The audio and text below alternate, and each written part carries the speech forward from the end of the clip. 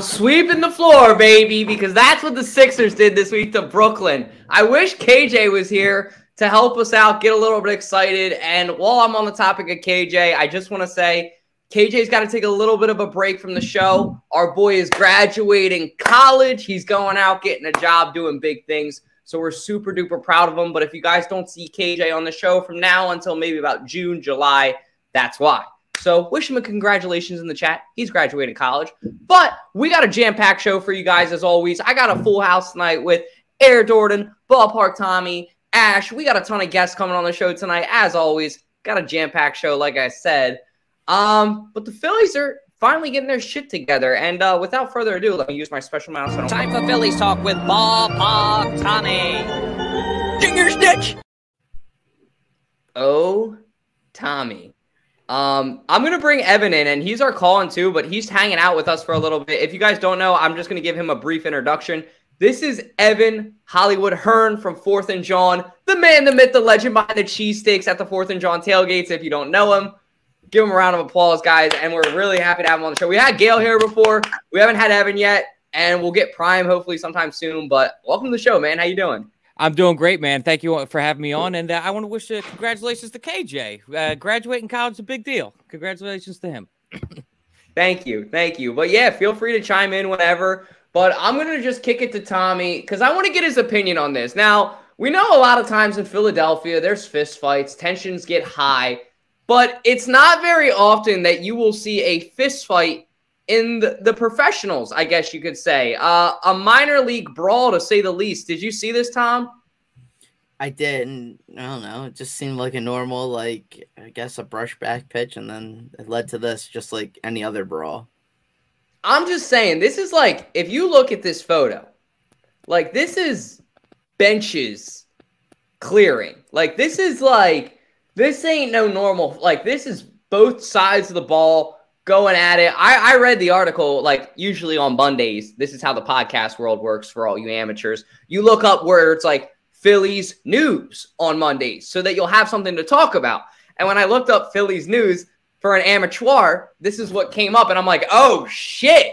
Shit went down because, Tom, from an amateur's perspective, baseball guys don't fight. They pat each other on the ass and spit sunflower seeds. They hang out all day. They don't fight. They fight all the time. It's just you don't watch baseball, Dutch. I guess not, but I'm going to start watching it now after this WWE shit. All the time. You need to look up. There was a good fight, and it was a few years ago. Yasiel Puig, when he was on the Reds. They're wearing like their old school jerseys, so it literally looks like something like out of the Revolutionary War era, like the Civil War era, because it has all that like old calligraphy font on it for both the Pirates and the Reds, and you just see them swinging at each other behind home plate. You need to look that one up on YouTube, Dutch. Let me ask a question real quick, Dutch, because I'm just curious for your perspective on this. Like, this is a single A team, right? So is there any sort of threshold for as far as how far you've made it up the ranks in the MLB before, like, I look at like a single A team getting in a bench clearing brawl, and I'm looking at some of those guys that are in the fight. I'm like, are they serious enough to be called up? You know what I mean? Yeah, true. Does that come so, like, into is effect? there a reason why this doesn't happen in the MLB then? And then maybe me, as the amateur, Tom, this is why maybe I don't see it. Evan makes a good point. There's a certain level of professionalism to going out and having that bench clearing fight. I mean, maybe there's a reason why. Don't get me wrong. I'm all in on a bench clearing brawl. I know what Dutch is talking about. I think it's great for ratings. But I'm just saying, like, do you think that guys in the MLB get more leeway for like a bench clearing brawl than, like, do you think these guys in single A are getting reamed out? Is more so my question. I think they're absolutely going to get reamed out, like, because everything's about, oh, this is how a major, like, it's all, think about, like, when you're in high school, everybody's, like, says, you're not going to get away with this in college. Like, it's all in prep, like, everything that you do in high school is supposed to be in preparation for college, theoretically. Yeah. Hey, the minor leagues is the same way. Hey, you can't be doing this. This won't slide on the major league level because it's all in preparation for getting you to that next level. It's getting you to the major leagues. So do I think they're going to get reamed out more because they're at single A? 100% I do. No, I 100% would agree with that sentiment. Like, they're going to get reamed out for doing this. But at the same time, the guy who threw the first punch was, I think, the third base coach. And to be fair, it looks like those stands could use some ticket sales. So yeah, there was no one there. Yeah. There's nobody there. Like, I was thinking maybe the fans got involved in the fight too. I don't know. all 5 of them. Yeah. Jack, Ash, you guys got anything? My brother actually texted me about this earlier in the week before Dalton did. So yeah, he was like, "Did you see this?" I was like, "Okay." Did he Google Phillies news too, or was he just more tapped in than me? he's very into baseball right now, so he was tapped in on it. But yeah, he was like, he sent me the screenshots that I used for the graphics. But yeah, he's like, "This was so cool." I'm like, "Oh, okay." Clearly, it's baseball, so like they need some kind of fan base. So they're gonna say, "Hey, this happens in a minor league game. Maybe I should go because baseball's kind of interesting." Other than that, I mean, hey, I've seen worse fights in the NBA, and bench is clear in the NFL. So, I mean, Phillies fans had a food fight in the stands this past week. Exactly. So, I mean, it's baseball. They're just trying to get any kind of leeway. You know how much I don't like baseball because it's a kid's sport. All right, I'm just gonna go ahead and move on to the next topic before Tom reams you out like some of those poor players got reamed out by their coach, I'm sure. How about that transition? Anyways, Tom, one thing we both love, when we are at a Phillies game and Ranger Suarez comes up to the plate and we both start singing, "Mr. Rain, is it coming back?" He's finally so he's supposed to make, they said 4 to 5 minor league starts. It depends how things go. He threw 25 pitches to Bryce Harper earlier last week, and he looked good apparently. So that should give us a lot more hope, especially with tonight before we came on. Taijuan Walker went down with some forearm tightness, so we might be losing another pitcher. So he can't come back soon enough, to say the least. So I love Ranger. He's an absolute stud. And like him coming in the playoffs and being like, oh,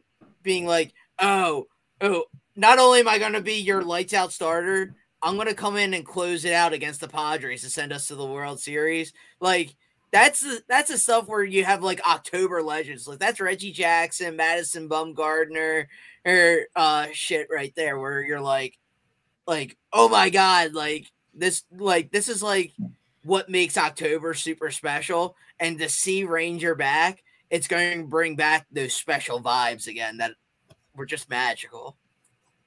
Yeah, I mean, just watching what he did in the postseason last year, you see the energy he brings to the ball club. And I think it really, like, for all the people that are sitting out here and are panicking at, the slow start that the Phillies have had to the year, you have to keep in the back of your mind, we're minus Ranger, we're minus Bryce Harper.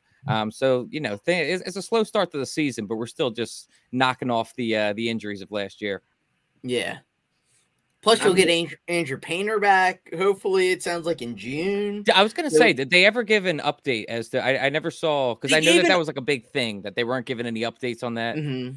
They said so he could be back in May, but they said they really don't want to rush him because he's so young and he's like their top prospect. Yeah. So they're like, it's more realistic June or even after the All-Star break, just because. Why rush him if you don't necessarily need to rush him back? And it sounds like Griff McGarry's coming back from his injury a lot sooner. Like he had a start last week already in the minors, and that was a name that was thrown around about possibly bringing up. So we might see him before Andrew Painter just because of the way the injury bug kind of shook out the way it did. Right. That makes sense.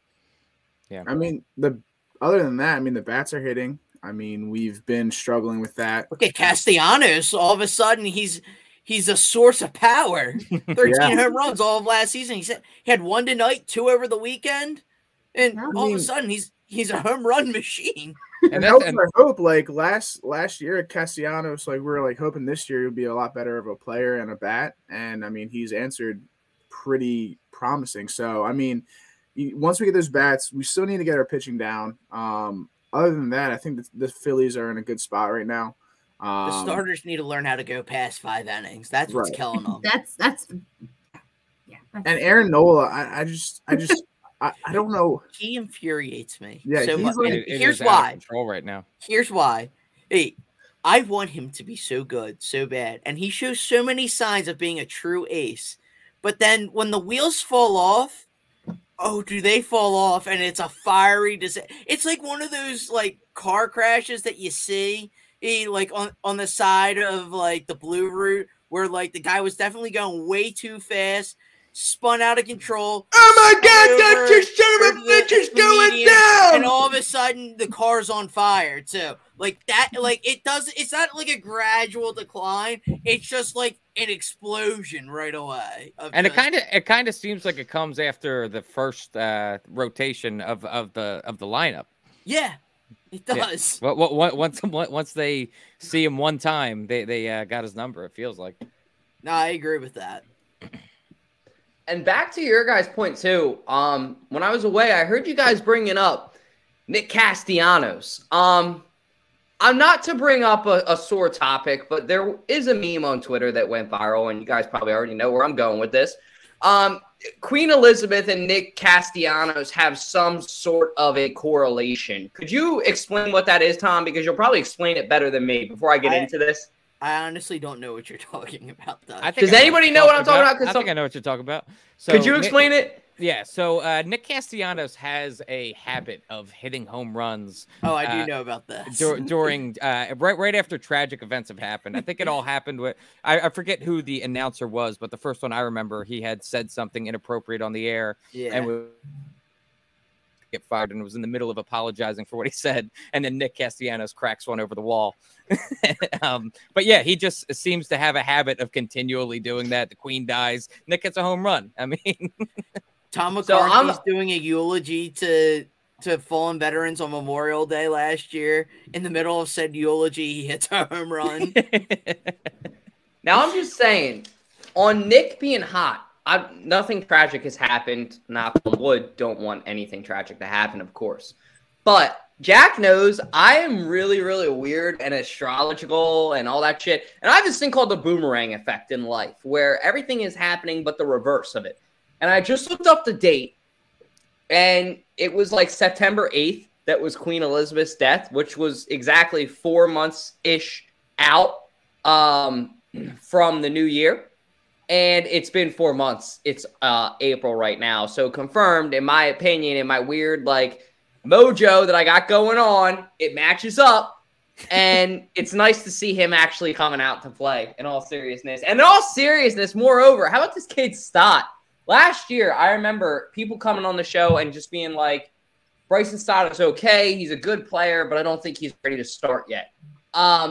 Delivers all last year during the playoffs. And then this year is just a whole new man. Alec Boehm goes out and puts on like fucking like 15 pounds of muscle and looks like a real Nebraska Cornhusker now. And ultimately, the whole team is gelling together. And I think Evan put it best a couple minutes ago, too. You have players like Bryce Harper, Ranger coming back. And we haven't even seen the start, I think, of what Trey Turner can be. I think that once Bryce, his boy, is back and this team's really humming, they could be scary. So I think it's honestly an advantage in a way. And I know that Tom will hate me for saying this, but a couple episodes ago, Tom made a good point. He said, it's important to get hot in the beginning of the season. Agreed. But when you have talent like this, maybe your identity is coming together at the second part of the season like it was last year, and you're almost like doubted the whole season. I don't know. It makes for a hell of a good storyline, in my opinion. But regardless, it's nice to see the Phillies actually playing some good ball again. But Dalton, I have one. Since you're a football guy, I'll make this comparison for you. But how sweet is it to just keep winning and winning and winning all season like the Eagles did? That is pretty sweet. I won't lie. That is pretty sweet. But in baseball, there's also 160 games. In the NFL, there's 18, so it's around like 10%. You know what I mean? And then I was actually talking about this, and side note topic, but like I love the crew that we have tonight, so we're gonna get into it. We were talking about, do you guys think, like somebody asked me from an outside opinion, It was actually during a business deal, and they were like, "Hey, do you guys think like they're like what's the deal with Phillies fans and Eagles fans? Because you're all Philly fans, but why are Phillies tailgates not the same as an Eagles tailgate?" And immediately I was like, okay, well, the Dollar Dog Night tailgate was pretty fun. That was pretty nuts. But my first initial thought was the amount of games. But then I thought about it, and I really thought about there's only 8 home games a year that we're really blessed with.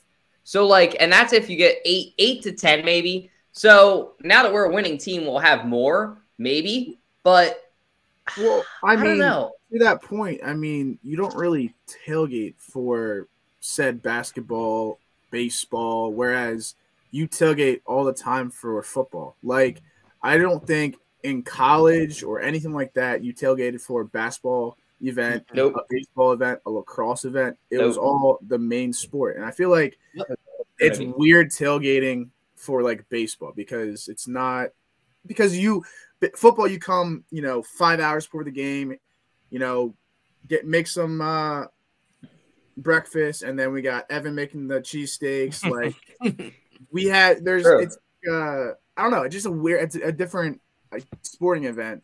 I guess I would say. I think Dalton, I think you kind of hit the nail on the head earlier when you were talking about how there's 17 games in the year, and then there's 162 baseball games in the year. And so since there's 10%, I think the value of each of those games is that much higher because, if you lose a game in football, that could one game can mean all the difference in division standings, in whatever. And so each game just feels like that much more. Whereas if you were to lose a baseball game, since there's 162, you can kind of shrug it off and be like, all right, we lost that one, but we could still get them tomorrow. And I think another factor of it is who is going to be able to tailgate 80 games at full court press where you're like, dude, I've only got so much money for these Eagles tailgates. I wouldn't be able to do another 80 tailgates a year. I'd go insane.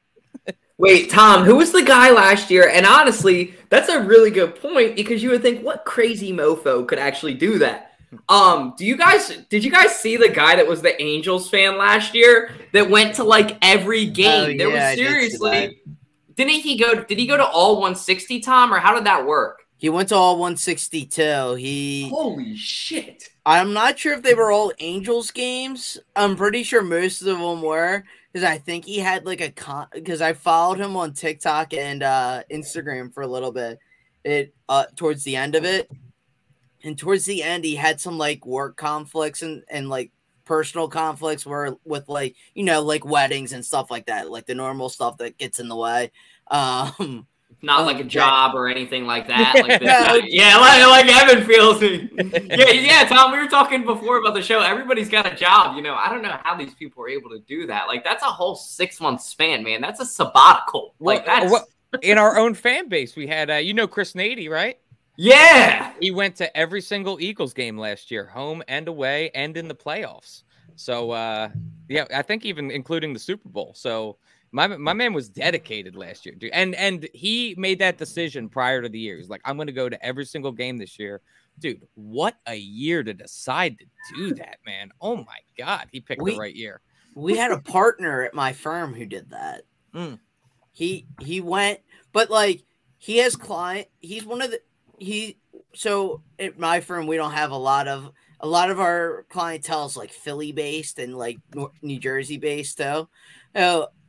But this guy, he's one of the few in our office that has clients all over the country, so he's constantly traveling. So everybody's like, yeah, this guy works he gets to work from home. He's always on the road, he's always working weird places. So it wasn't that big of a deal for him to okay, the Eagles are in Arizona this week. I guess he's in Arizona working on something so he did that, but he's not, he's an accountant, so he doesn't do but not a TikTok accountant. He doesn't get spicy with it. I do think though that when you think about tailgate atmosphere and you think about what an Eagles tailgate looks like versus a Phillies tailgate, if we were to take it, if we're talking about October tailgates, all of a sudden those were in the postseason, that's they're almost on par with each other there. Because when the playoff juices are pumping, like more people are going to come down, more people are going to invest in like dropping more, beer, food, all that, making their tailgates that much bigger because there's only so many more games left. I forget. I think it was the Jags game I went to last year. I think I might be. That might have been in September, not October. I think, but yeah, it was week 4. I remember it. It was rainy as hell. Yeah. I didn't go that week. I remember. I went. But I remember my voice, like, I forget what week it was where I went to, it was the game where Reese Hoskins had the bat spike against the Braves. Mm-hmm. Then I went to the Eagles game that Sunday. And the Friday before, what else did I do on Friday? It was another Philly sports thing. Oh, I was just at Xfinity. No, I was at Xfinity on the Friday to watch the Phillies. Gotcha. So, like, that whole week, like, but that being said, October, there's all sorts of weird statistics that happen that just show how magical, like, October baseball plus the Eagles being in play, plus the Sixers being in play, and we'll say the Flyers normal year. The Flyers existing. Yeah, the Flyers existing. Like, it was absolutely nuts. Like, if you look at, like, Philadelphia has become, unfortunately, a very crime-ridden city at times. In October, all of a sudden, the crime rate dropped like a stone because everyone was, like, captivated by everything. It's like a just cloud of goodness was over the city and just brought everything, like, back to normalcy, back to, like, everyone being kumbaya, that true brotherly love and all that. Yeah. This would be the fit. All World Series, bro. All World Series. I was rocking this. I have one last comment, then moving on. I will say, being in Philadelphia, crime-ridden city, these sports events bring everyone together. And which I feel like that's a nice thing to have for a city that's, like, stricken with crime, murder, things like that. So I think sports in general bring everyone together, and it's nice once you see that combination of people. As a guy that lives in Philadelphia, I have had shots pop off during a 4th and John show before. It gets wild. Yeah. Let's hope it's a quiet night tonight. Yeah. Fingers crossed. Try to turn down the volume for this intro into this segment then.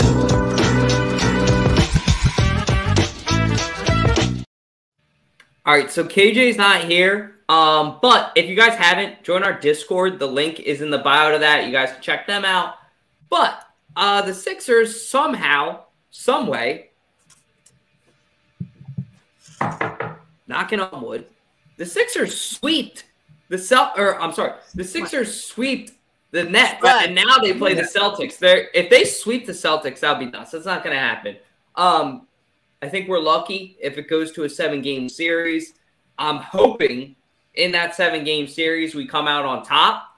Right now, the Celtics actually kind of got robbed last night by the Hawks and Trae Young.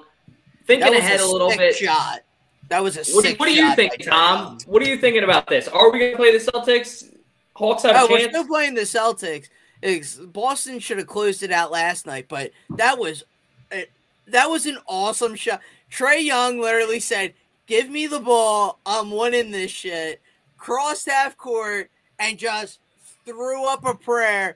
And if Mike Reed was still an announcer, he would have been going, bang, bang, bang. It's just like a fan who had no I really don't care if we play the Hawks or we play the Celtics, because the Hawks we already know because they've done it to us once.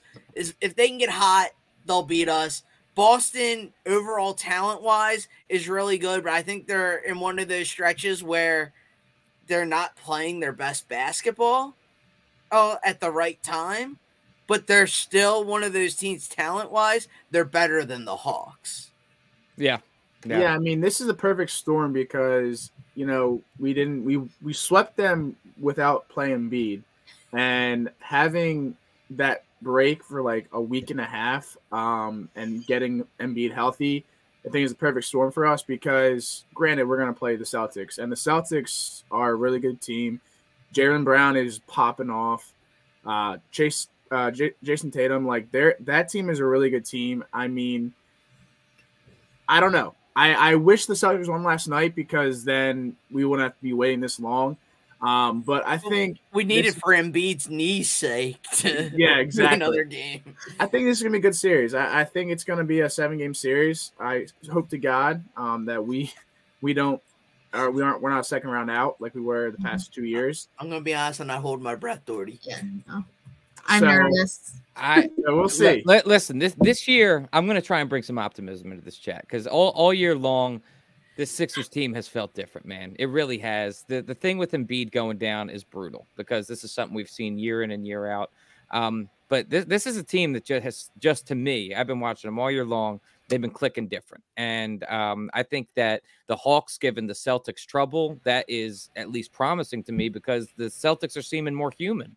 And I think that, giving us more time for Embiid to get healthy and, just kind of poking holes in how we can beat the Celtics. I think I'm confident, guys. I'm confident.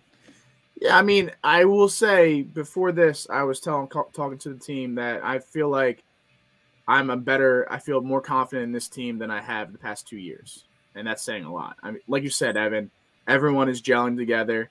McDaniel's playing well. Maxey's playing well. Embiid, obviously. Well. Yeah. When you say the team, were you in the locker room? No, I'm talking about 302 Birds.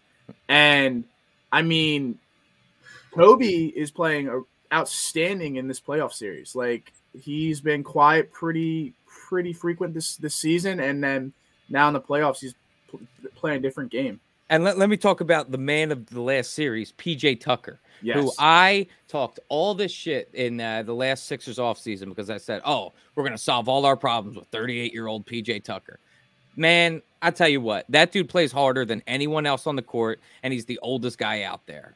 He has so much heart. He's an offensive rebound machine, and that's exactly the type of energy we needed injected in this in this lineup. And another great guy for like a young player like Maxey to look up to and really carve out his playing style. Yeah, I'm a little nervous, definitely for the upcoming series. I think it could go. We're definitely not going to sweep them. I think it'll be either a 6 or a 7 game series. I am kind of grateful that Atlanta is giving the Celtics a little bit of trouble. I think it does show us where their weak spots are a little bit, but I was incredibly encouraged to see when Embiid went down, everybody else stepping up. And I think that does show incredible promise moving forward. And hopefully deja vu will not be reappearing this upcoming season, and we will not be a second round exit. And if things go awry, to be honest with you, I really think you're looking at the Sixers team that looks like this for, this might be the last couple of weeks you're looking at it if things go wrong. Yep. Absolutely. Yep. It's blowing the hell up. Yep. It's going to be bad. Embiid, honestly, and that's like just a conversation that nobody wants to have too. Does he look to go away? And like, as a fan, you don't necessarily blame, how loyal Embiid's been too. And you can't really blame him at some point. You really need to blame the organization. I mean, of course, at the time, most people, not this guy though, but most people wanted to keep Ben Simmons over Jimmy Butler. But this cat, I'll give him credit. No, he did not want to from the start. And it just bit us in the ass. There's so many of those too, man. Like Mikal Bridges. We keep Mikal Bridges as a completely different team too. The guy that we traded for isn't even in the league anymore. Zaire Smith, bro. Jesus Christ. Some of those names will take you back. Jaden Springer is showing promise for next year, at least. Yeah. No, seriously. If Dame Lillard, Philly's cool, bro. Come check it out. No, seriously. If we do lose this series, I think Embiid's looking somewhere else. I mean, I respect him for doing it because he's been such a asset to this team. And we've tried multiple times with different coaches to get him to that ring, But if we pull up short, I feel like I respect it enough, even though it's going to suck. if he walks. Yeah. But yeah, that's pretty much all we got for the Sixers. All we got for the Phillies. Now it's time to get to what we do best. But before we get into that, time for everybody's favorite part of the show, 302 Trivia, with your host, Jack Dorden, the mayor of Delaware. Thank you, Fantasy Football Network. Tonight's question we got. This goes back. Michael Vick won the Burt Bell Award and was named the NFL Comeback Player of the Year in A, 2009, B, 2010, C, 2011, D, 2012. Again, Michael Vick won the Burt Bell Award and was named the NFL Comeback Player of the Year in A, 2009, B, 2010, C, 2011, D, 2012. And we'll give the answer at the end of the show. All right, thank you, sir. Getting into what we best. The Philadelphia Eagles. Everybody here, I think, is an Eagles person. Tommy, his second favorite team is the Eagles. I know that's for damn sure. Look, Tom, how nice would it be to go out and snag this guy from the Commandos? I saw that today the Commanders said that they will not renew Chase Young's fifth-year option, I believe. Regardless, he's going to be a free agent at the end of the 23-24 season. Would you like to see this guy come to an Eagle? And could you see Howie potentially making a trade for him, kind of doing similar to what we've done before where you use that one-year rookie contract and go all in? I don't think he would trade for him. Given, like, everyone knows he's a high-value player, or at least the Commanders think he's a high-value player still, even with his injury history. I think he would be a nice free agent to try to sign and next year, or to try to rebuild some of that depth on the defensive line. I mean, he's a stud of a player when healthy. He's a stud of a player who's going to get after the quarterback consistently when healthy. He's a guy that's going to disrupt both the run and the pass game when healthy. That's the key part here. He's always hurt. And I get it. The Eagles have a rotation, whereas Washington doesn't. And a lot of teams don't really have the luxury of having a lot of depth on that defensive line and having a rotation. So would he probably be great here? Yes. But I wouldn't necessarily give up big money market assets for someone who's going to be a rental probably just this year. While that contract is nice, I think you could sign him on the cheap if he gets hurt, which I don't want anyone to get hurt. I'm just saying, given his history, if he gets hurt again, he'll be able to be signed cheaply next year. And I think that would be the smarter move by Howie, and I think that's what Howie's probably going to think. Yeah, I really think that Chase Young, his stock has just dropped continually ever since he's ended the year, and it has nothing to do with his talent. He's obviously a great player, but like you said, his injury, he just can't stay healthy. And when we're talking about like bringing someone onto the Eagles, like we already have a defensive end that can't stay healthy in Derek Barnett. Yeah. I mean, so I view it as we have a Super Bowl window right now, and Howie has done such a good job of putting pieces on here that can contribute in every level of the game. This is one of those guys, like you said, he could be a rental for just this year. And if he gets hurt, you gave up all these assets in order to go get some guy that ultimately, like, there's like I would say a probably 33% chance that he doesn't play, majority of the snaps. So I think it'd be giving up too much. Yeah, I mean, Cash. Yeah, I agree. Yeah. All right, I'll play devil's advocate just for the viewers' purposes. I'm going to try to make a case because you guys all make a good case against it. He is a generational player. Tom did say that, and I think we all know that. We've seen what he can do when he's healthy. Wasn't he the guy that took out Carson Wentz in week 1 when he was a rookie? He didn't injure him, but I think he had a strip sack for a fumble. Oh, maybe. I think it was like his first ever game. He strip sacked Carson. And I was like, okay, this is legit. How many injuries ago was that? It was a long time ago. Don't get me wrong.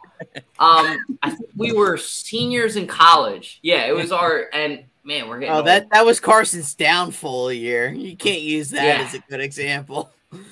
I know, coming from the biggest Carson guy. But the point is, Chase Young, I think I'm a big rental guy, but it's got to be cheap. Like, you got to, I think, maybe offer like a second and a third round. And I don't Even foresee that's too Washington steep to doing me. that. That's not too steep to me. For a player like him to go out and get him, if he's fully healthy, that's your biggest question. And he's never fully healthy. He's like Carson. Why did you want to get rid of Carson? Though, because he sucked. And he was hurt all the time. True. But here's the thing. With a quarterback, you don't have a rotation of a quarterback. You made a good point earlier that most teams don't have the luxury of a rotation. So what if when he's a rotation guy around Hassan Reddick, Josh Sweat, all these guys, well, suddenly he becomes a rotation guy. I'm just saying, maybe as a rotation guy, it works out.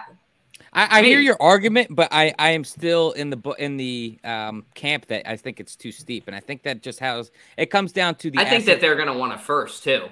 Yeah, and I think it comes down to the assets that we currently have. And I'm not tying you to the hypothetical that you just put up in like a second and a third, but I'm saying like we're coming in with 2 firsts, a second, a third, and 2 sevenths. So if we were to give up that 2 and 3, we got 2 firsts and 2 sevenths going into this draft. And obviously I really think that Howie is gonna make some moves so that we get some more day 3 picks. But as it stands right now, that would kind of really strap us, I think. No, I think that value and what can you get? Those are all really, really good points, and perfectly bridging us into our next segment. Final draft predictions. I mean, there's a lot of guys up there that the Eagles could take at 10, at 30. As a podcast, I just figured we can give some of our final draft predictions. Some of the guys I have up there, Brian Branch, maybe a safety. Of course, Bijan Robinson. I have not shut the fuck up about him this whole offseason. And then Nolan Smith would be huge. But who are you thinking, Jack? Well, so I've been out on the whole Bijan Robinson. But my roommate made a good point today. If we draft him at 10, this is a Super Bowl team. Because this guy is a generational player, and he is what we need. He's probably going to be close to winning Rookie of the Year, Offense Rookie of the Year. This guy is a dog, and he loves Philly already. Granted, we can't say anything about it, but I'm on the Bijan Robinson fan, or on the train, because I've said previously we don't need another running back.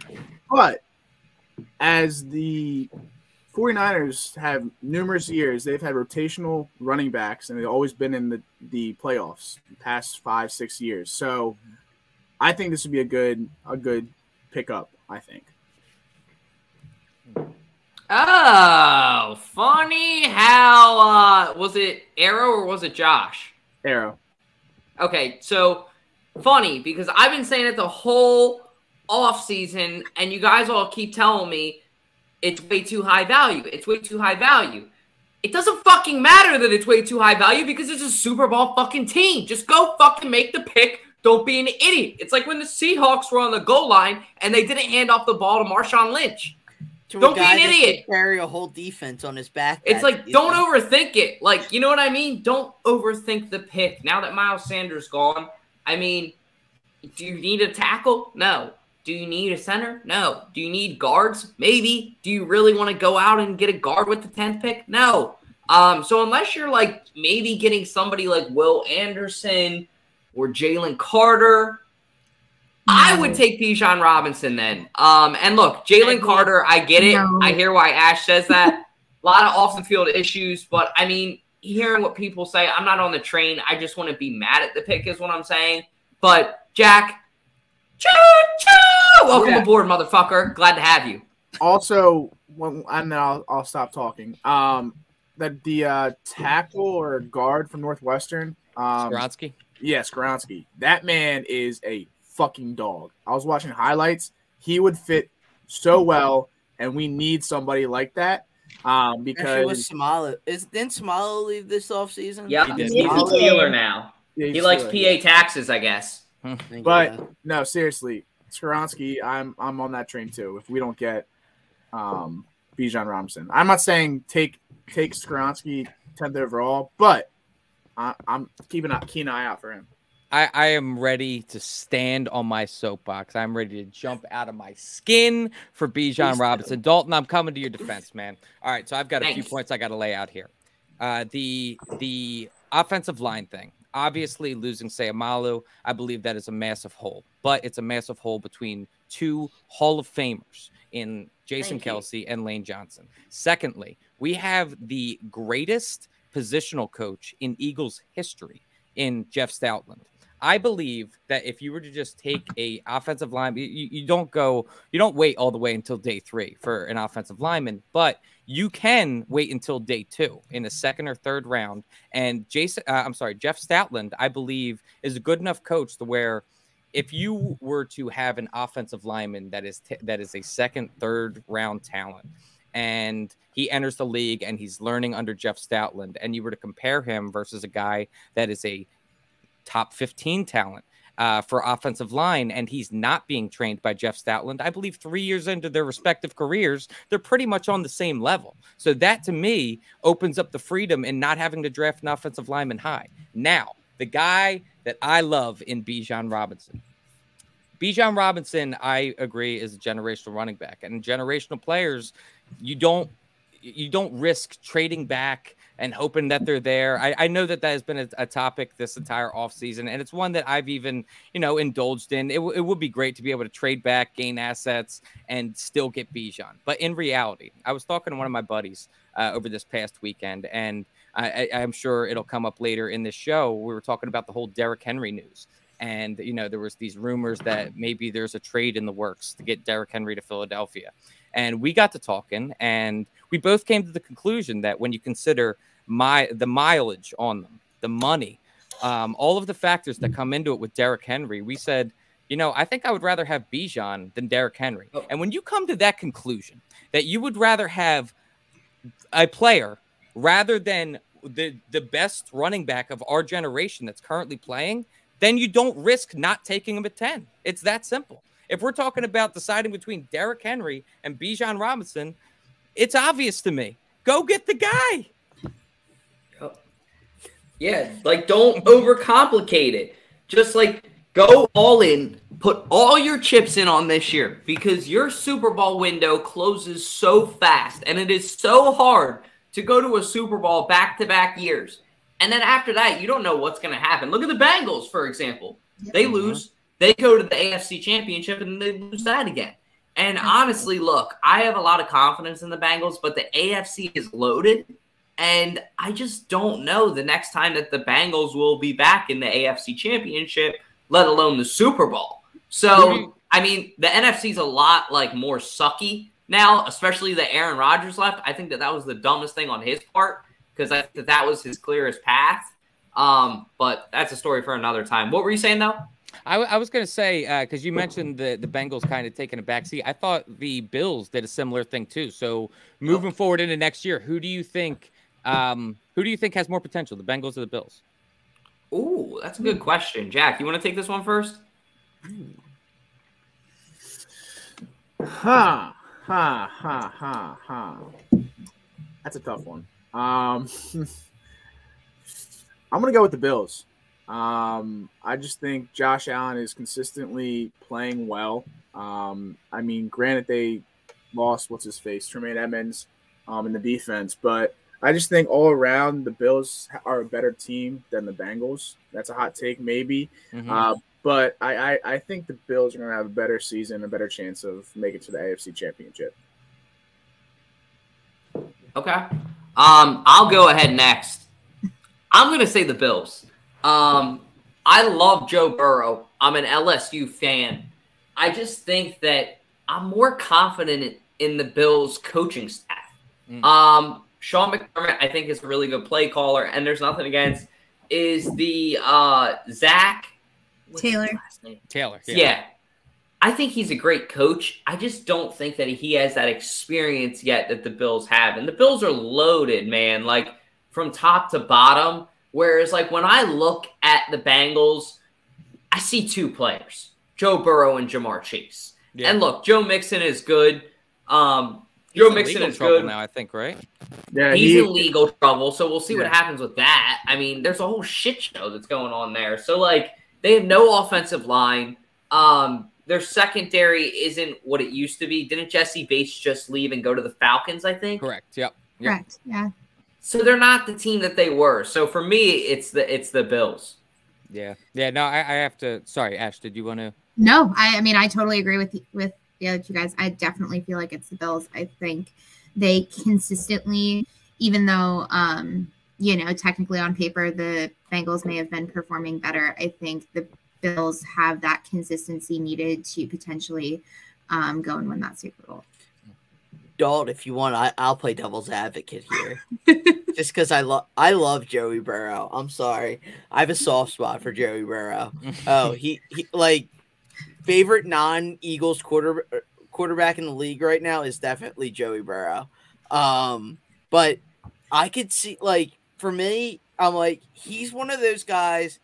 Every time somebody says he doesn't have enough receivers, he doesn't have enough of this, he doesn't have enough that, all of a sudden, Joe Burrow finds a way to improve his team just a little bit and just enough to get them to that elite level. What we're seeing, too, with a lot of these elite quarterbacks in the league right now, too, is they're slicing and dicing the best defenses apart or when it comes to playoff time. So, like, you're going to have to put up 35, 45 points in a game to win in the playoffs nowadays. So, like we saw it with Tom Brady against us. Yeah, Tom Brady lost to us in the Super Bowl, but he also threw for an NFL record. Yeah. So, like, you need somebody who's going to be able to do that. Joe Burrow can consistently do that. And with Josh Allen has the same elbow injury that Bryce Harper has and had to have surgery on that to repair it as well. So knowing those two things, I'm going to go with the Bengals just because they got Burrows, who's always improving, always finding another way to improve. And in a league where as long as you have an elite quarterback who can slice and dice a defense is kind of overrated anymore. It's no longer the John Madden defenses win you championships. It's really who can outsling the other quarterback anymore. Or that's kind of what it's like. Look at the Super Bowl. Like, yeah, we can say the Eagles' coverage fell apart, sure, but so did Kansas City's. Like, they had one fumble recovery, big whoop. Jalen Hurts pretty much outdueled Patrick Mahomes most of the game, other than that one mistake. But it was a constant gunfight between the two. Like, defense didn't play a factor on either side. The turf, if anything, played more of a factor. But I'm not going to go down that road. My point being is, I think you just need more of an elite quarterback, and because I think with Josh Allen's elbow injury that occurred last year that still allowed him to play because it wasn't super serious but still needed to be taken care of in the offseason, and Joe Burrow still on the rise, I'm going to have to take the Bengals. And just to kind of further come full circle on what you were just talking about, you got to put up the most points in today's day, and you have to put up a lot of points to win in today's NFL. Just come full circle. If we were to get Bijan, just saying, we'd probably get 35, 40 points a game. Throwing that one out there. That's fair. Well, I mean, plus, I just want to add one more point. This also further helps you. You have Cam Jurgens, who can also play guard, and it's a big country. Yep. You might not even need to draft another lineman when you already have Cam Jurgens. Yep. Yeah. I get that, but here's the thing. Cam Jurgens is not a guard at all. He's too short for that. I mean, he's quick. They said the same thing about Kelsey, but he is a center. Yeah, so that's the difference thing. I feel like Cam Jurgens is going to be better at center when Kelsey's out than he would be at guard. I feel like I agree with you. I'm just saying, as a stop plug for one season, I think he'd be a beast at it. Yeah, let him literally sit in between Jason Kelsey and Lane fucking Johnson. Or even on the other side, put him in between Jason Kelsey and Jordan Mailata. like Evan said earlier, 2 Hall of Famers. Jordan Mailata could be that 3rd potential Hall of Famer. I mean, the trajectory of his career, it's looking pretty good so far. So, I mean, they're looking really good. Yeah, I mean, to the point about the Bengals and Bills, to go back to that, I think Tom was saying you need what's the word? I don't know. I don't know what I'm trying to say. But I'm saying is Josh Allen is a unicorn. He can. Oh, he's a stud. Granted, his injury is going to prevent that, but he can throw deep. He can rush. Joe Burrows could do that in college, rushing it. Huh? Joe Burrows? Joe Burrow, I said. But I feel like Josh Allen's more versatile than Joe Burrow is. Okay. That's a fair point, I think. I agree with that. Whereas I think Josh Allen reminds me more of like a Brett Favre, and I'm not saying Brett Favre was versatile, but Brett Favre was a lot more versatile than Tom Brady. Like Tom Brady has 54 speed in Madden. I know that as a Madden player because I've used it before. So don't call yourself a Madden player. Go ahead.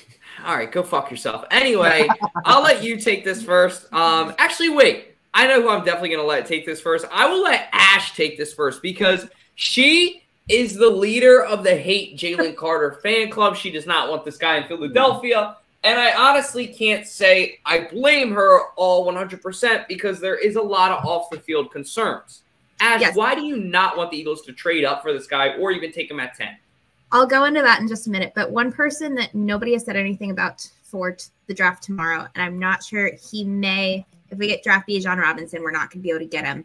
But Sidney Brown from U of I, a safety. I just pulled his stats from 2022. Something to note, he only had 1 sack and 1 forced fumble. However, he did have 6 interceptions, and one of which was a pick 6 that he ran for 47 yards. So just kind of something that I feel like he could be a really good fit in that offense. And I did send Dalton a clip of him earlier. I don't know if that was last week, this week. I don't know. All the days meshed together. But he is somebody to keep an eye out for as well. And I feel like he could really fit well into our defense. Okay, now on to my Jalen Carter soapbox. So The main event. We don't need him. We don't need him. And my biggest issue with him is the locker room issues. He is refusing to talk to any team that is projected to pick below the 10th pick. In my opinion, if I was a coach, manager, anybody, and I was seeing that, that would bring up red flags for me. If I had a 22-year-old kid that was saying, I'm not talking to a team that's picking below that, personally, that would cause, that would just kind of raise questions for me. You can have all of those guys in the locker room that are doing the right thing, but if you have one person that's doing the wrong thing, suddenly that just causes a whole host of issues. And also, I think the fact that we would probably have to give up a lot to move up, and his stats for the last couple of seasons have not been anything special. And also, he does seem to be somewhat injury prone as well. So just between all of that, I do not think that it is worth it to trade up to get a guy that is mediocre at best. No, that was well articulated. I do not want to draft him at all now. I'm not going to lie. Evan, you want to go ahead and take it first, our guest? Well, you see, I kind of am a Jalen Carter guy. I would personally take him at 10, and it comes down to, I think that if you think about, if you're looking at like the stats, I think it comes down, you're not going to see it so much on the stat sheet as much as just the disruption he causes for the players around him. So like the other guys on the line are able to eat. And I just have the images of like pairing him next to Jordan Davis for the next half decade. And like Jordan Davis is a guy that demands a double team on the defensive line just because of his sheer size. And Jalen Carter seems to be another guy that fits that same sort of thing. So if you have 2 guys that realistically draw a double team versus an offensive line that only has 5 players on it, that creates a lot of mismatches. That's one aspect I totally like about Jalen Carter. What I don't like about Jalen Carter is the other things that you listed. I mean, obviously, the whole thing about him saying he doesn't want to talk to anyone outside of the top 10, that kind of rubs me the wrong way. And obviously the legal issues with the drag racing that resulted in another player's death. And then, you know, he left the scene of the accident. It doesn't show good decision making. So it's one of those things that, like, it's a double-edged sword. I think he really is a tremendous I think he is a tremendous talent. But it's one of those things of, like, is he a locker room leader? I don't think so. And when you're looking at the top 10 pick, those are guys that you want to bring in that aren't going to mess up what we've created here. Just look at anything from last year. Obviously, like, the vibes are great, but, like, the chemistry in our locker room was on another level last year. And if you bring in a guy that disrupts that, you know, I think it's a major risk. It's a huge risk reward. It could end up being a tremendous move, or can end up being a team breaker. And that's why I kind of look at another guy on his line in Nolan Smith. That's a guy that I think is a true leader. He puts up the numbers, and he's played with the other Georgia boys that we have. Frankie. What up? And you haven't met Frank yet. This is our old coworker, basically our big brother that we never had. Frank Coworker where?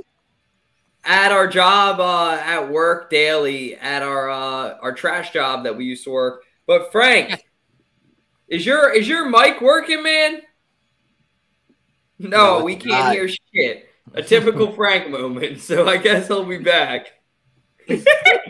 He's like, fuck you. That's what he just said. No, I mean, Jack, I don't have much to say about this. I think it'll be a good addition to our D line, and all those locker room shenanigans. I think they will be nipped in the butt by Jalen Hurts, because that will not fly in this locker room at all. So I think with that leadership we have, that's going to be nipped in the butt right away. And like you said, I think it'd be a good matchup with Jordan Davis, the double team. And I just think, but if we're a win now team going to the Super Bowl, I think Bijan Robinson is the guy we want to get at 10 for sure. Bijan. say that again. Sorry, say that again. I said if we were trying to get to the Super Bowl next year or the next 2 years, I think Bijan Robinson is that man. No, you said that wrong. It's Dalton was right. Is what you said. I'm never saying that ever. Yeah, Dalton. I'm sorry, Evan Evan was right. Evan was right.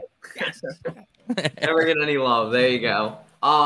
In all seriousness, the one thing too is, didn't Jordan Davis and Jalen Carter play a year or two together in college?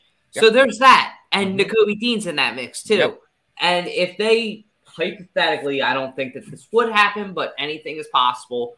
Say that they go out and take Jalen Carter at 10, and then they decide to move up somehow for the cornerback Ringo. Well, you have 4 guys that all played together in college. And there's something to be said for that, because they're all first-round talents too. I mean, that's the cool part about, college football, especially some of these bigger schools, Georgia, LSU, Clemson, Alabama, of course. When you think about these schools, they have, 5 pretty much at minimum every year, some 3, but that's still so impressive. First-round talents. I mean, and if teams are going to be smart, they're going to start looking at, okay, how can we couple some of these guys together that already have this chemistry so we can get ahead of other teams? I'm all for it, man. And when you think of the locker room issues too, I mean, the fact that Jordan Davis and Nakobe Dean have played with Jalen Carter, the Eagles, brass, their front office can at least talk to Jordan Davis and Nakobe Dean and be like, give us the inside scoop. Like, what's this guy like? And at least they have inside knowledge. A lot of talk happens behind closed doors. 100%. And moving on to our last topic of the night, Evan, you kind of hinted at it earlier. Derrick Henry.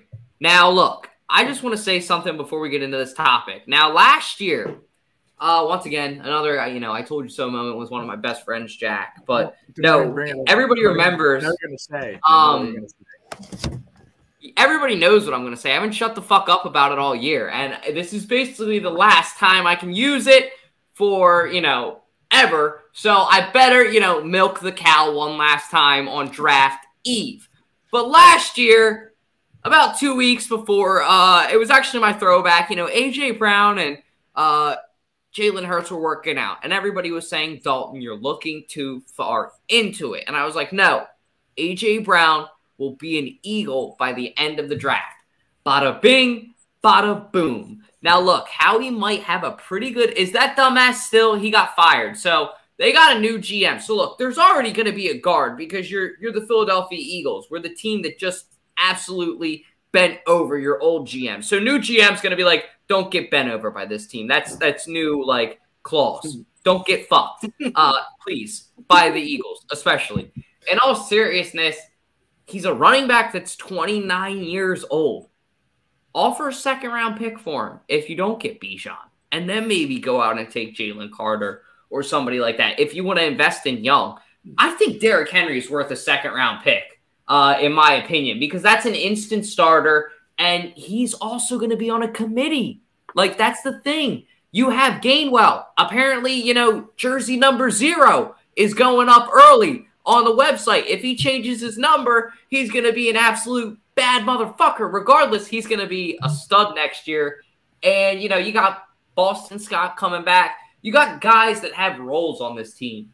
And I think that Derrick Henry would be a great piece. It's just the question is, what do you give up for him? Because he is a beat down 29-year-old running back. And time will tell, to see how he does. I just think, in my opinion, it would be so funny to see the Eagles finesse the Titans back-to-back years with 2 different GMs. And then if we go out again this year and this GM gets fired in 1 year, I'm going to say, I told y'all motherfuckers, it's the boomerang effect. Just saying. Dalton, you're so fucking wrong. You're wild. Yes! He's got audio. Tell me why I'm wrong on this, Frank. You're so fucking wild. Derrick Henry will be the rushing leader in the fucking league if he has that offensive line. Name me one offensive lineman from the Titans. You fucking cannot. You made Taylor Miles Lewan, Sanders look like a fucking monster. They made Miles Sanders look amazing. And Miles Sanders isn't going to do shit. He's going to be a secondary running back at best. Derrick Henry will be the number 1 rushing league player. Every fantasy league owner will fucking come who has Derrick Henry, and if he goes to the Philadelphia Eagles. Now, is he worth a first-round pick? Absolutely. The guy is only $1.2 million for next year and $622,000 the second year. You're fucking wild. That is cheaper than your fucking first-round pick. Blow a dick, Dalton. You don't know what the fuck you're talking about. Wow. Welcome to the show, Frank. I love it. Go. He came right out of a cannon. Yeah, I just heard that. I was like, you're fucking wild. Dalton, he's 3 of you in his thigh. I don't think they're going to use him that way, though. That's the thing. Because put him up in through the tackles. We don't have a running back that can't go through the tackles. Let the boy run. Let the man eat. It's all about what are you going to give up for him. You got to look at him as a business purchase. He's not just there for jersey sales. You get a 29-year-old running back. Oh yeah. By the way, that just destroys people. Doesn't have a running back. Usually has to break a tackle before he gets to his own offensive line. So if he's breaking a tackle past your offensive line, he's breaking tackles through your linebacker or safety valve. So he's getting a 15-yard run every single time. Tell me I'm wrong. I got to agree with Frank in the fact that I think if Derrick Henry were to come here, he would be the rushing leader. I think his potential behind this offensive line, he sets the rushing record. But it comes down to how long are you going to have him? Frank, would you rather have Bijan or Derrick? 2-year. 2-year deal with Derrick. You have the best center in the league right now, Jason Kelson, arguably right now. Yeah. But you're not going to have him forever. Yes. You're not.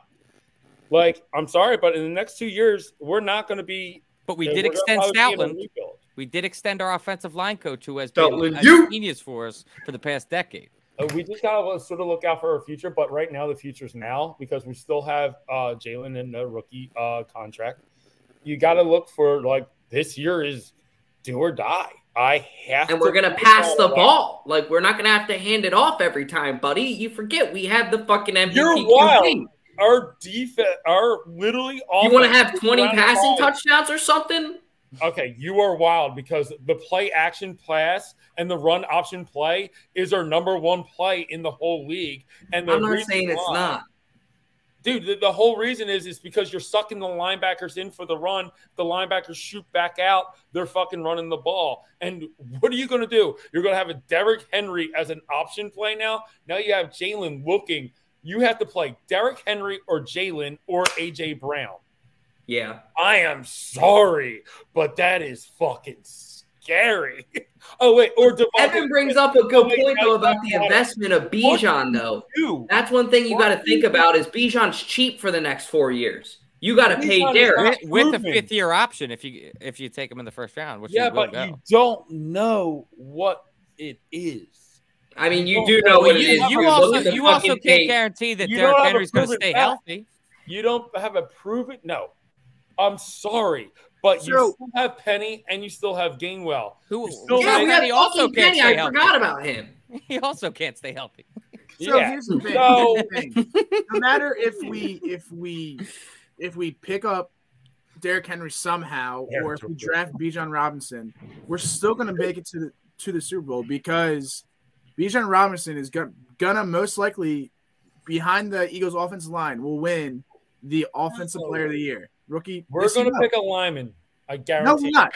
That's wild. That's the 30th. I don't think it's a good idea. We don't need offensive line right now. We need a guard. That's it. Are you for picking an offensive lineman, Frank, or that's what you think is going to happen with Howard? That's what's going to happen with Howard. At 10. So who would you draft? Frank's in the room right now with Mr. Lurie, Julian Lurie, Howie Roseman. He's hanging out. He's 3 Bud Lights deep, and they say, Frank, who you want? You got to take the boy from Texas, or you got if the cornerback from Georgia's there. And I mean, I am Ringo? Yeah. If he's there, I'm fucking taking him. But I highly doubt that he's going to be there. And truthfully, you got to remember the draft is not like, hey man, like people are going to be aggressive against us. They're going to try to get fucking Robinson from us. Now, I have a question for you. If someone drafts Robinson before us, do we draft back? That's a great question. I would say it depends if Jalen Carter's there. We don't need anybody right now. I think Nolan Smith will be there if you move back, and I think Brian Branch will be there if you move back. And those are 2 guys that I want. So I would move back to like 13 to 15. That's what I'm talking about. Yeah, I'm thinking about fucking over Titans and just grabbing a couple draft picks for the next year. So if we can't get Denrick, fuck you. Let's get like your other first round. Let's talk about it for next year. Because they really want that. They really want that right guard, and I would love to fuck them over with that. And then we turn around. All right, we have your 2 first-round picks for the next 2 years. Here's how about Derek now? Like, let's talk about it. Let's be sick. Can't hurt. The Titans were pushing for us. How this all evolved out, and this is what I'm hearing through rumors, is that the Titans walked up to Howie and they're like, "Hey, what can we give you for the 10th pick? Because we know what you're going to pick." And Howie goes, "Derek," as a joke, and Derek heard it, and then Derek sort of just like filled it out to his like friends and stuff. And that's how it started just going like this. And then his agent talked about it, and it started going like that. And then it went through Twitter. Like, you guys saw my text message in the group. I was like, Derrick Henry, Eagle by the end of this week. Once I saw it. Yeah, he did send it, and he was like, you motherfuckers better look out. And I think that it could happen. It's just, hey, man, and Howie loves himself a splash around this time of year, man. Howie is the one that... I think we're going to wait until draft day, and something's going to happen tomorrow. Yeah, but Howie gets off to this shit. You're right. No, he does. Like Howie loves his moment in the sun where they could just be like, oh, remember that giant move I made this offseason that changed the entire organization? Yeah. Howie loves that shit, man. That's literally how he's sitting there. He's like, yeah, I did that. Like, you saw him the other day. Like, he had a water bottle, and he's like... I love that Napoleon complex that he has because, dude, it's like, fuck you, who are you, like, kind of attitude. To be honest, did you see that earlier this year when he got into it? Not got into it, but with the fan? Yeah. He's like, yeah. F you, I apologize. Yeah. Give you your first Super Bowl. I love that. I love that. I like it. I like our GM is the main talk about the whole NFL because I think the second most important position in the whole organization is quarterback, then GM. Yeah. I think it's definitely a hidden factor. And I think the Eagles have proven that. And I'm not even going to lie, Kansas City's GM is fucking genius. I mean, who would ever get rid of Tyreek Hill and still go to the Super Bowl? I mean, the guys. And then dump off Juju, like shows all those wide receivers. Yeah, you're replaceable. I'll just draft somebody. I don't need to sign any of you guys to a long-term deal. I got Patrick Kelsey. I'm sorry, but it does. I mean, I know he's stud. I still don't. I like it. I have to ask you guys. Like, a lot of people are like, "Oh, do you hate Kansas City now?" I'm like, "Nah, man, I don't. I really don't hate Kansas City. Like, it's like Andy's still. I respect him. I still love Andy. I love Travis. Saw him in Seattle City. One of the nicest, lovable dudes I've ever met. Yeah, bro. What does that sound like? Very, really just nice. The whole Kelsey family is super nice. I mean, you can't hate on them. And just that whole organization.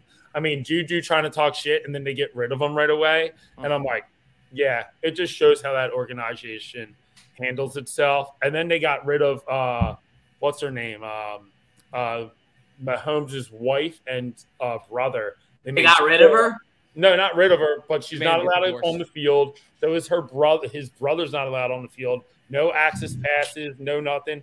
Not allowed to do any TikToks in the stadium or they get in trouble. And I was like, class. Shit's crazy. But I'm gonna kick it to the today, boys. That's all I gotta say. That was a good time. And you can answer the trivia too, Frank, if you want. Time for everybody's favorite part of the show, 302 Trivia, with your host, Jack Dorden, the mayor of Delaware. Yep. Again, thank you, Fantasy Football Network, for that sponsor. The question we have tonight is Michael Vick won the Burt Bell Award and was named the NFL Comeback Player of the Year in A, 2009, B, 2010, C, 2011, D, 2012. And the answer is 2010. And the only person that got it right on the team is Ash, yet again. No one asked me. Hold up. Time out. I was going to say 2010. No, you weren't. That's what they all said. No, you fucking weren't. Yeah. So, Tom got it wrong. Wait, hold on. Wait, Frank, what's your answer? Are you serious, Tom? Yes. Yeah, what's your answer? Yeah, come on. 2010. There you go. So Frank got it right. You can stick it, Thornton. Yeah, but you got it wrong, Tom, and Dalton got it wrong. So Ash is the only one that got it right, which is crazy. But Ash, you're cooler than them, so it's all good. Yeah. So Ash is in the lead right now. I think she has 7. I think that's what I'm up to. I think I've gotten every single one of them right so far. I don't think I've missed one yet. No. So again, and then leading off, Frank, appreciate you coming on the show tonight. Evan, you guys have any last comments before we end the show? I just want to say, go check out 4th and John. That's where I be doing my podcasts. I want to thank you guys so much for having me on. This was a fun time. There we go. Would love to come back. Yeah, seriously, make sure you guys subscribe to 4th and John. They do a weekly show as well. Check out all your Eagles content with both of us. They do awesome things there. And their tailgates are off the hook. And if you want to thank the handsome guy that makes the cheesesteaks at the tailgates, there he is. So come say hi this season. G2. Thank you so much. Frank, are you having any kids anytime soon? Because you're a married man. Ask your mom, Dorden.